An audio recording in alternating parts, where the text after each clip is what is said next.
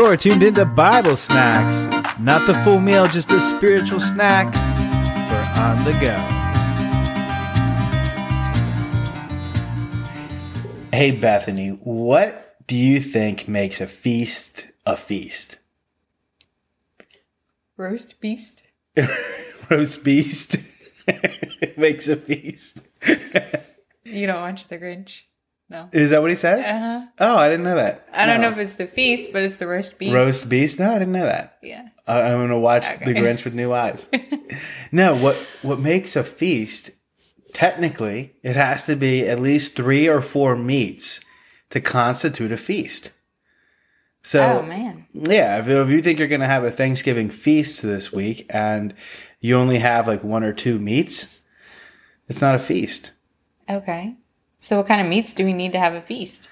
We got to have turkey for Thanksgiving, for one. And then you got to think of a couple other meats to add. So you could do roast beast, or you could do chicken, but that's kind of lame, the turkey. Mm-hmm. Steak. You could do a Steaksgiving. So beef, chicken, salmon. Lamb chops. Yeah. So you got to add some meats to your Thanksgiving if you really want it to be a feast this year. And with that said, all of us are going to be getting together this week and celebrating this holiday we call Thanksgiving. The first thing that comes to mind for me for Thanksgiving is just food. That's all I think about. Thankful for the food. Yeah. What about you? I actually got to thinking about how this ties in today, though, because we think of Thanksgiving as being history, a historical thing, family time, all this stuff, that we've celebrated over the years of thankfulness. But how does that tie into us today? And I think when we think of Thanksgiving, what is it that we're looking forward to? Food. After Thanksgiving. Dessert.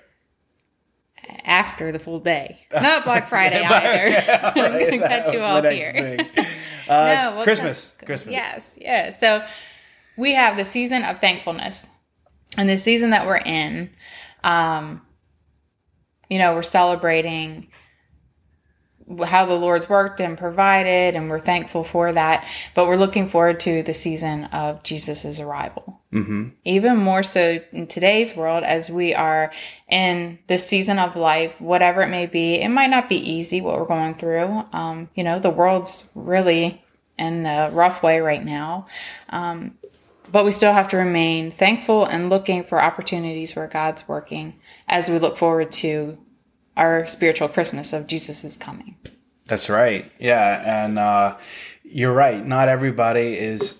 The holidays aren't a joyful time for everybody. And it can be hard sometimes to reflect on what you're thankful for when times are so tough. Mm-hmm. But actually, when we look at the history of Thanksgiving, just kind of throughout the years, not necessarily just going back to the Pilgrims, but, they actually had their Thanksgiving feast after 2 months of drought.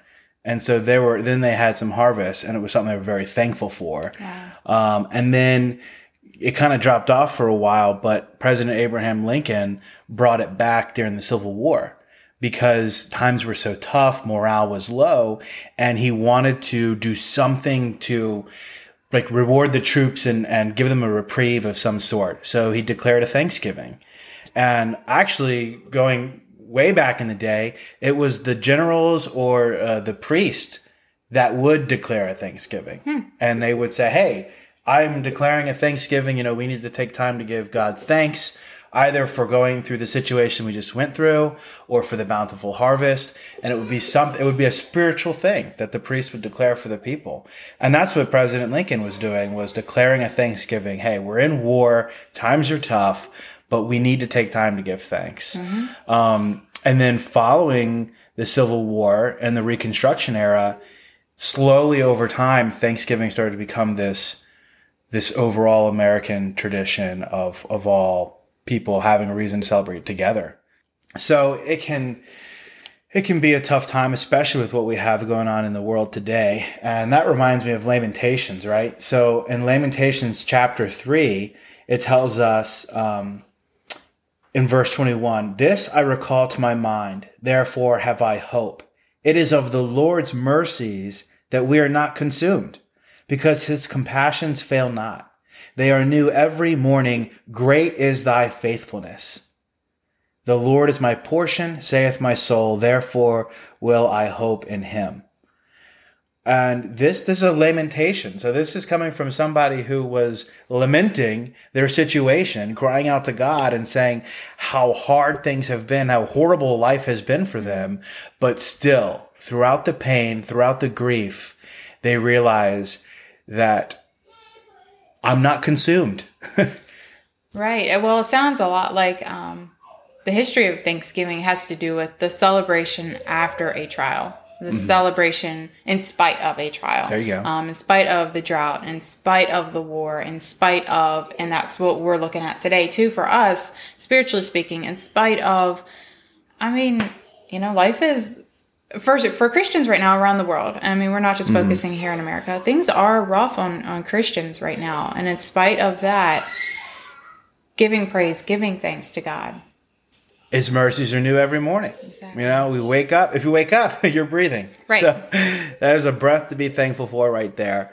And then, like you said, it's the Thanksgiving too is a reminder that Christmas is next, which we're celebrating the birth of Christ. Mm-hmm. So if things are so hard that you can't think of anything to be thankful for, there's that which we can all be grateful for, is that Jesus Christ is coming. Mm-hmm. His birth is what we're celebrating, but we're also looking forward to the next season. That's right. Yes. It reminds me of Philippians chapter 4, verse 4. And I hesitated to do this scripture because it is so commonly used. Cliche verse. Cliche. Exactly. So I'm going to use it anyway. Rejoice in the Lord always. And again, I say rejoice. Let your moderations be known unto all men. The Lord is at hand. Be careful for nothing, but in everything by prayer and supplication with thanksgiving, let your requests be made known unto God.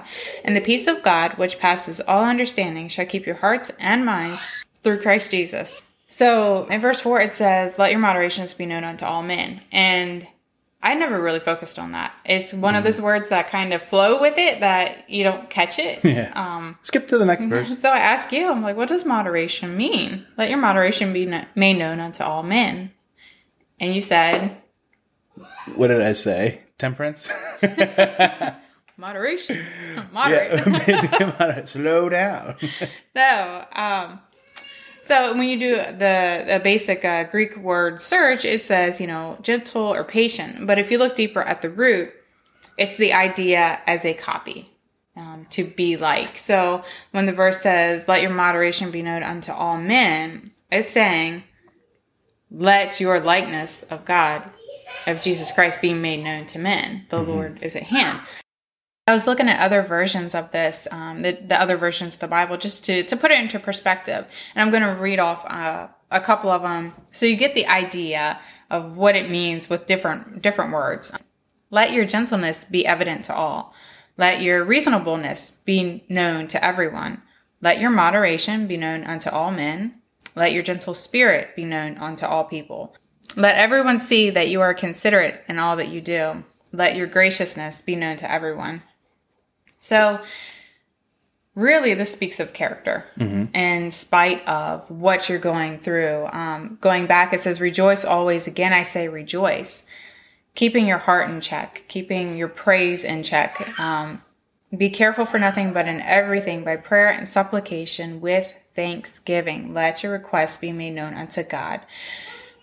When we look at verse 4 and it tells us, let your moderation be known unto all men. And then verse 6 tells us, let your requests be made known unto God. And the peace of God, which passes all understanding, will keep your hearts and minds through Christ Jesus.